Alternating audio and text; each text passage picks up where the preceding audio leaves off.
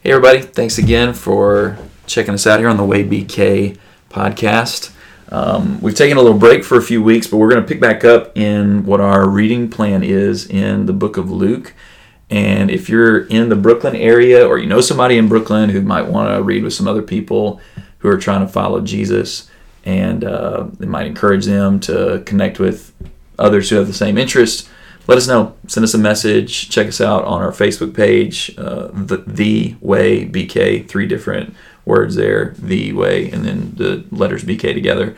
Or you can check out thewaybk.com, all one word, thewaybk.com. Message us. Let us know how we can help you out to connect with Jesus more. Today, Caleb and I are going to be talking about Luke chapter 12 and some things that Jesus teaches us here. So, Caleb, what we got going on here? Well, so at the end of chapter 11, Jesus has a series of harsh statements to some of the religious leaders. And in chapter 12, he is together with thousands of people who are the crowd is so tight that they're trampling on one another. And Jesus turns to his disciples and begins to tell them to watch out for the leaven of the Pharisees. And Luke tells us that actually the leaven of the Pharisees is a reference to their hypocrisy. He wants them to be wary of the influence that these religious leaders might have on them. And the reason that's important is because he says eventually they're going to be unmasked.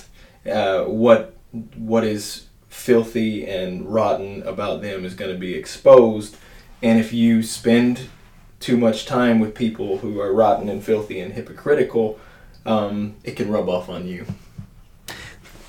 So this is so wild to me. I get you, and you may have another thought on this, but I guess one thing I think about is the Pharisees were like the popular religious, spiritual people or whatever. And here Jesus has tons of people around. I mean, like you said, thousands. I forget that every time until I read it. It's just said so almost dismissively by Luke, but there's thousands of people like crushing Jesus from all sides.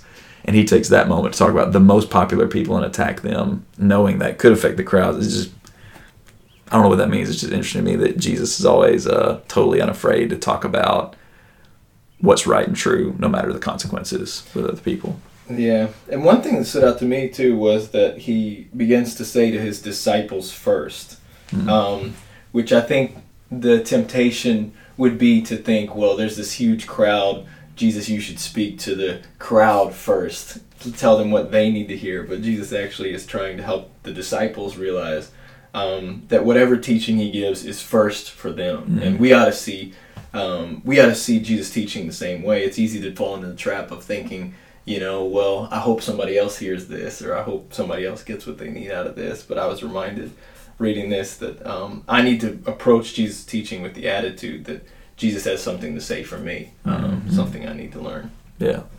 And Jesus is unafraid of the consequences of whatever he's going to say. Like, he's going to say it, and he's not worried about who's going to receive it, how it's going to be received, whatever. That's right. And this kind of leads into a conversation that Jesus has with his disciples. This is the only place in Luke where he speaks of his disciples as his friends. And in chapter 12 and verse 4, he starts to say again, don't fear those who kill the body, and after that have nothing more that they can do, but I'll warn you whom to fear. Fear him who, after he is killed, has authority to cast in hell. Yes, I tell you, fear him. And this is actually a pretty big theme in the Gospel of Luke. From the beginning of the book until now, we've seen over and over again that people are afraid. You might recall that when Zechariah first saw the angel, fear fell upon him in chapter 1 and verse 12. And then soon after that, in verse 29, when Mary sees the angel, she's afraid. When the shepherds see the angel, they're also afraid in chapter 2. But there's this interesting statement in Zechariah's prophecy at the end of chapter 1 when he's talking about when the Messiah comes, when God visits his people.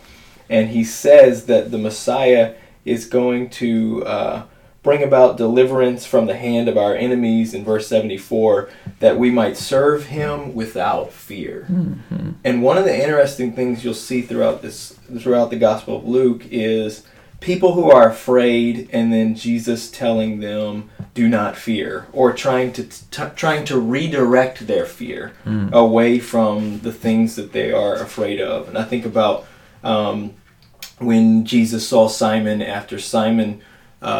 When Jesus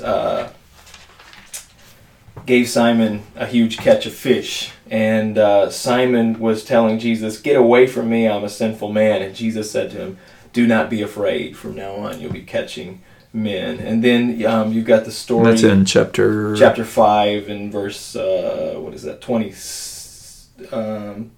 and verse 10. Okay, that's the one with Simon and the fish and all that. Right. Okay, got it. And then in later on in chapter 5 and verse 26, after Jesus raises the lame man up to walk, it says that the people were seized and they glorified God, and they were filled with fear, saying, "We've seen extraordinary things today." So it's just one story after another of fear. And then sometimes you've got places where the disciples are afraid, but they're afraid of all the wrong things, like on the boat, where when the storm comes up and Jesus is asleep and the disciples are afraid, and then they wake up Jesus, and they're trying to figure out what's going to happen here, and Jesus calms the storm, and after that they're even more afraid, but now they're afraid of Jesus. And I think one of the things that Jesus is trying to stress here in chapter 12 is that sometimes our problem is not that we're afraid, but that we're afraid of all the wrong things. Mm-hmm. So what do you think? I think that's a pretty helpful and powerful concept, that fear itself is not a bad thing. We all know, even from a practical day-to-day life experience, fear is actually a good thing. Like if you're afraid of certain animals, or if you're afraid of heights, there's some self-preservation that comes into that, and that's healthy. But if we're afraid of the wrong things, or if we're afraid of everything, that's pretty paralyzing. You can't live that way. So what do you see as being some of the things that we are wrongly afraid of? Like, what are some of the things that, instead of fearing God or fearing Jesus' power or whatever, what do you see in people's lives that are problematic fears, I guess, or misdirected fears, or whatever language you used a second ago? Yeah, well, one of the things that Jesus seems to be addressing here is the fear of man, and the fear of what people might do to you if you are to submit to him as king and as Lord of your life. And obviously I think that's a huge one today. I think a lot of us, if we're honest and self-aware, we tend to fear more what people think about us sometimes than what the Lord thinks about us. Sometimes we live our lives more focused on pleasing people than on pleasing the Lord, and that's part of why I think Jesus says here, don't fear man. The worst thing they could do to you is kill your body. But if another reason that's dangerous is if fear leads you to follow people, like take the Pharisees here, if it leads you to end up following them because you're afraid of what might happen if you don't follow them. Well, Jesus says, beware of the leaven of the Pharisees, which is hypocrisy. You're the ones that you follow are the ones you're going to become like. And so a fear of man may end up leading me to deny Jesus and to disown him, which is what Jesus addresses down in chapter 12 and verse 8 and 9. So Jesus is kind of giving us reasons to redirect our fear away from man and back to God. And he says, one, you need to think about the fact that God has the power to not just kill your body, but to throw your soul in hell. But also, it's interesting, it's not just like a negative view of God here. It's not just the judgment of God that Jesus tells us should teach us to fear him. It's also the fact that God values you. And he won't forget about you. He talks about the sparrows. Jesus talks about these sparrows that are worth less than a penny, but but with God, they're not forgotten. And God knows He knows things about us that we don't even know ourselves, like how many hairs are on our head. He knows things about us, and the reason He knows those things is because He has this value for us. He cares deeply about us. And so one of the comforting things I think I take from this text is that if I'll confess Him, if I'll fear God enough to confess Him before men, at whatever cost that may come with that, then He's going to confess me before the angels. Jesus says, I'll confess you even before the angels. God's not going to abandon me. In fact, He's given us His Spirit that is going to be with us and helping us along the way, so that we don't get discouraged or disheartened or despair. So what I'm hearing you say is people who are powerful and therefore have some sort of social power that could elevate us, people that might approve of us or value us, make us feel valued at least. We may be understood by them or known by them. Like all these desires that we have, if we seek them in people, is pretty destructive. And if we're seeking that in people, then we're going to be afraid of people, and therefore we'll do whatever they want us to do because I want their power to be a benefit to me, to elevate me socially or whatever. I want their approval. I want to be known by them, by someone who I'm in love with, or by a friend group, or by people at work or in my school or community or whatever. But Jesus is saying you need to redirect those desires that will lead you to fear whoever you think will give you those things and satisfy those desires. That's who you're going to fear. So you should know that God's going to fulfill those desires more than other people, basically. And actually, which is huge. I feel, so it's funny. I don't know, for me, this is a stupid example, but it means something whenever people value you or elevate you. I remember one time I tweeted something about some person who had written a book that I was reading, and they were some celebrity person, whatever, and they retweeted my tweet, and I was like so happy. And the truth is, they probably had some assistant, and I was probably just the next one that popped up, and they were just retweeting every 100 tweets. So it wasn't anything special, but I was like, oh wow, look, this is great, and it's just really stupid. And I mean, that's I would say a stupid example of that, but I mean, people do stupid things for someone they're in love with, even destructive things to themselves, or they do things that they would have never thought possible in their business practices or at school to get approval and stuff like that. Because if we become so enamored with getting that stuff from other people, then we fear them, then we do whatever they want. Yeah. And Jesus here is saying, flip that around. You got to redirect that to God and let Him be the one that gives you that stuff. Yeah, and that's the thing too, is that that kind of fearing the wrong things is actually destructive.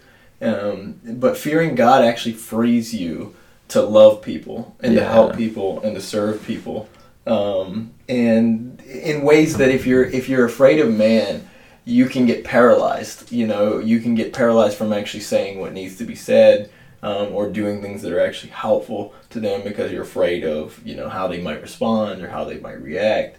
But actually, if I have a healthy fear of God, it frees me to love people, to do what is best for them, because I know that the Lord is going to be there and He's going to take care of me. And I don't need them so I can just be there for them. I don't need them to do something for me. Exactly. I've got God taking care of me, so I can. That's a great point. I think another thing that's closely related to this, though, that we fear, and the way Jesus describes this is not with the term fear, but He talks about it as just being anxious, and that's just we're anxious about having what we need to be secure, and it could be as simple as just money to put food on the table, or it could be more than that. It could be we're anxious about wanting things that will make us fit in, make sure that we have what we feel like we've got to have to fit in. And so Jesus has a lot to say about overcoming anxiety in this text, and actually starting down in verse 22, he goes into that in more detail, and he starts to tell his disciples, don't be anxious about your life, what you'll eat, nor about your body, what you'll put on. And he starts to list all these reasons for why we should not be anxious. He says life is more than food, and the body's more than clothing. And if God's feeding the birds, then you're a whole lot more valuable than birds. They're not sowing. They're they're not reaping, they're not even storing up, and yet the Lord takes care of them. And in the middle of this, you got this guy who comes to Jesus who is upset and wanting Jesus to tell his brother to divide his inheritance with him. And you get this picture of this guy who is anxious about having security, anxious about how are things going to be taken care of. And Jesus says first, man, who made me a judge or an arbitrator over you? And Jesus didn't come to restore property to people. He came to restore people to God. But then he tells them, watch out, like you need to be on your guard against all covetousness or every form of greed. And that's important to think about too. I think, sometimes our anxiety is really just rooted in greed. It's rooted in wanting things, maybe wanting more than what we really need, or feeling like we have to have a certain amount of security that built up to be able to be comfortable or sure. Which is funny because when I hear the word greed, I think like, honestly what I think about is the Looney Tunes or Daffy Duck or whatever version of Scrooge, A Christmas Carol or whatever. And like that picture of like somebody who's just really like always trying to get and abuse people and stuff, and then therefore getting. But like what you're pointing out is what Jesus is saying here is kind of if you're preoccupied with money, if like that's what you're thinking about, if you're stressed about it, that's actually a sign of greed. Like greed is I guess my point is greed doesn't always look really evil. Sometimes it looks like, hey, I should get what's mine. Like my brother should divide the inheritance, or the stock market is doing weird stuff and I'm stressed about that. Jesus is saying that's greed. That's dangerous. That's bad. And it's not the evil stuff. It's not the Scrooge picture that I have in my head when I think of greed usually.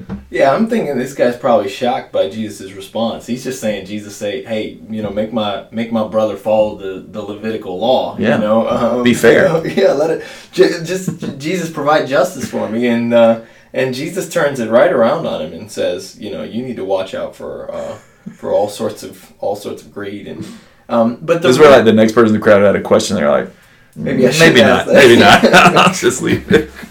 Sorry. That's true. But Jesus is trying to teach him something. He's trying to help this person to realize that even if you have it all, even if you got the whole inheritance, yours and your brother's, then he says life doesn't consist in the abundance of possessions.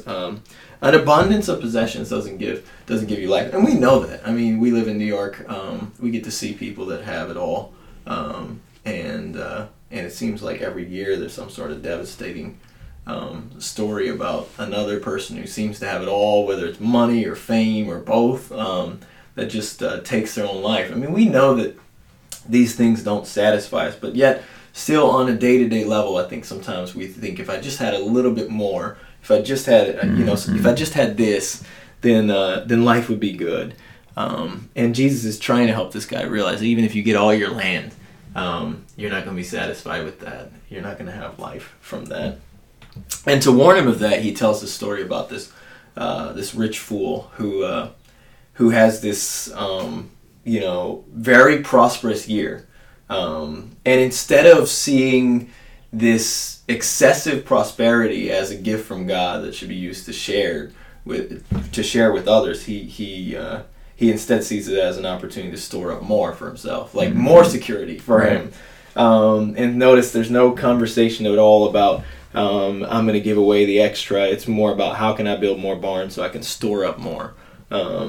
And then right after that, Jesus comes and says, hey, these birds aren't sowing, they're not reaping, they're not storing up anything, and yet God takes care of them. And so I think it's another reminder that that we've got to watch out for how greed can take control of our own heart. Sometimes it's as simple as me thinking only about I got to have this in the future, I got to make sure everything's taken care of.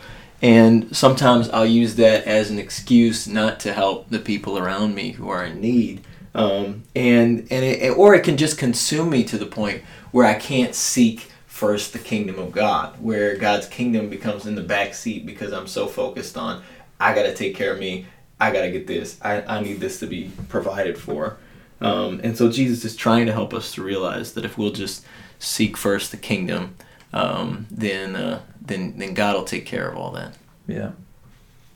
Well, that's what I'm looking down a little bit in the text in verses 29 and 30 and 31, which you're referencing, the seeking his kingdom. And do not, verse 29 of chapter 12, and do not seek what you are to eat and what you are to drink, nor be worried. For all the nations of the world seek after those things, and your Father knows that you need them. Like, what am I looking for every day? That's kind of that's a convicting idea. Yeah. What am I looking for? You know? Yeah. So maybe I'm not a greedy person. Okay, like, are you sure? Because the measurement of being a greedy person or being a worldly person or being a anxious, fearful person is, what are you looking for? Are you looking most passionately for God, or are you looking most passionately for financial security, emotional security, social security? And I mean that in the relationship sense, not in right. the... But yeah.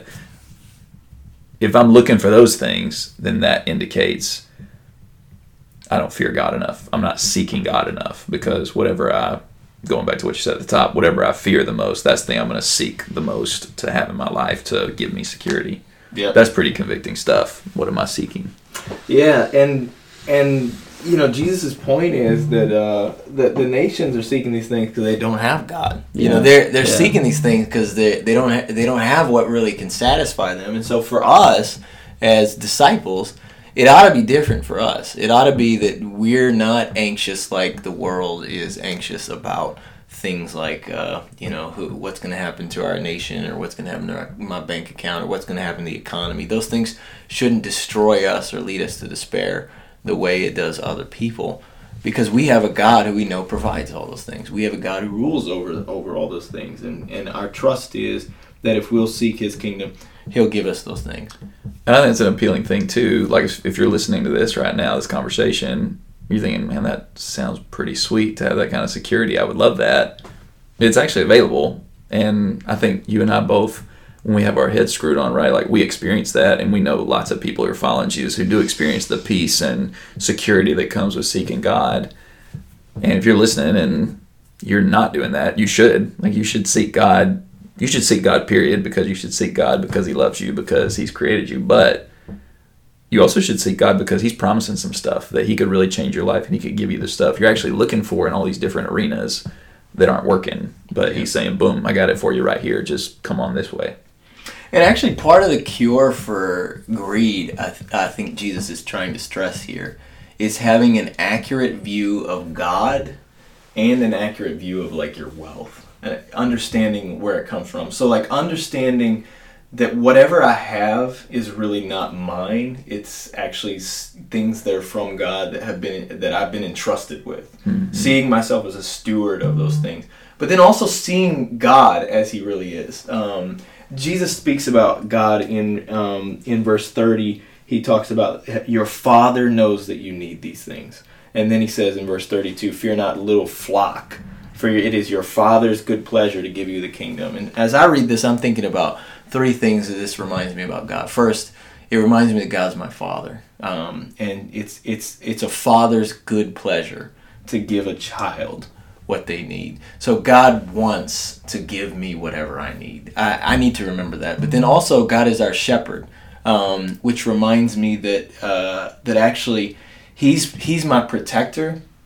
And he's also my provider. He knows how to protect. He knows how to provide, and he's going to do that. But then also he says it's the Father's good pleasure to give you the kingdom. And remembering that God is King makes him like the ultimate Father and the ultimate shepherd. If he's the King of Kings, then he's not like my dad, who may care about me and want what's best for me, but he's limited by what he knows, his lack of wisdom, or by what he has, his lack of ability, like power or whatever. Exactly, or resources. You know, my dad wanted to pay for all my college, but he just didn't have the money to do so. You know, but he's not just our Father; he's our heavenly Father, and knowing that he's the King of Kings, it just gives me a security that I can be free to seek first his kingdom and to do his will, knowing that I have the ultimate Father taking care of me.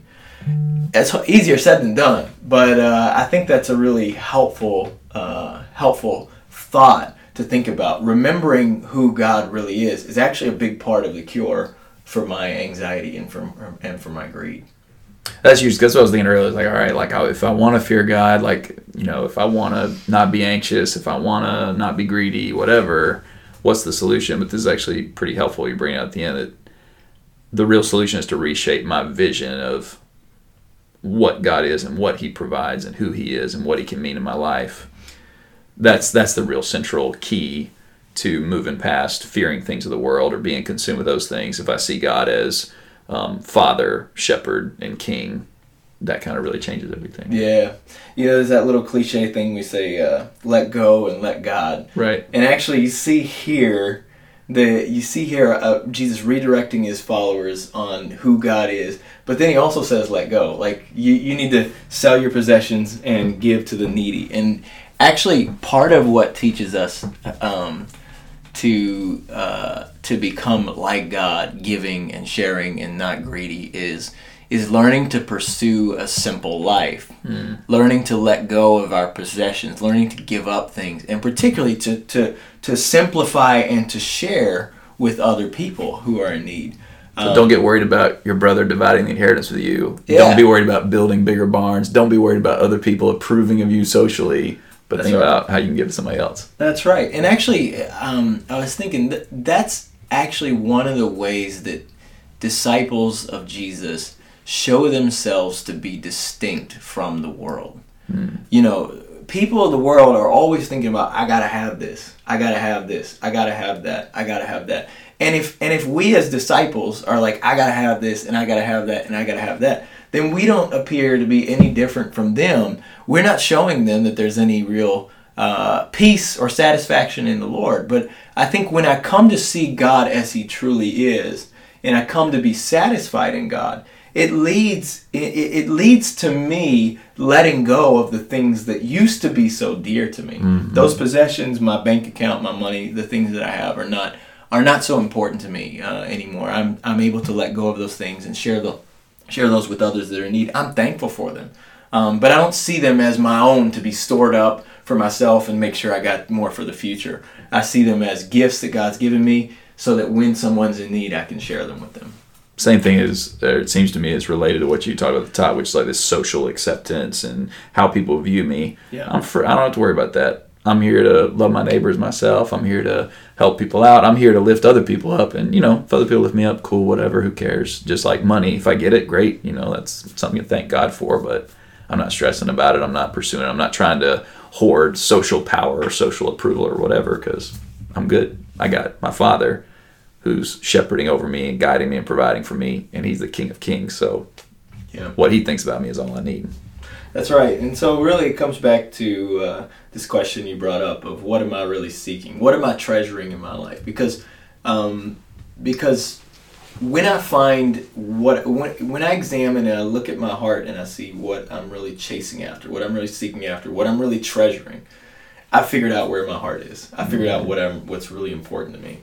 And the sad thing is that if my treasure's on anything other than God, I'm gonna be afraid. Mm-hmm. I'm gonna be anxious. I'm gonna worry a lot. I'm gonna have a hard time dealing with the trials and tribulations of life. But actually, if I can learn to put my treasure in the Lord, it goes a long way to helping me to learn to have peace and joy and to have satisfaction in this world.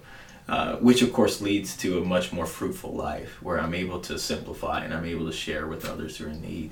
And I don't have to have what everybody else has. Instead, I'm eager to take even what I do have and give it to others for their good. That's good stuff. Well, listen, if you're listening, obviously we literally didn't get to half of this chapter today. So read it. Check it out. Send us a message with your thoughts and what's impressing you or what's changing you about that. I want to reiterate, a lot of this stuff, we're both disciples, so we talk in that way to each other, but we know that you may not be if you're listening to this. So if you want to understand some of these things better, or if you may be curious and want to learn what it would take to be a disciple, this isn't the whole story. There's a lot more. And obviously you may not believe all that stuff we were talking about as far as how you may view God as Father, Shepherd, King. That stuff may not even register with you or make sense at all. So we understand that. we're going to talk about things like that in other discussions. This one wasn't geared toward that, but we want to help you. So send us a message. Like we said, you can check us out on our website, thewaybk.com, or on our Facebook page, The Way BK, and you can message us and reach out, and we'd be happy to help you out and share what we know and help you know the Lord like we do. Thanks for listening. Look forward to next time. Thanks, Caleb. Thank you.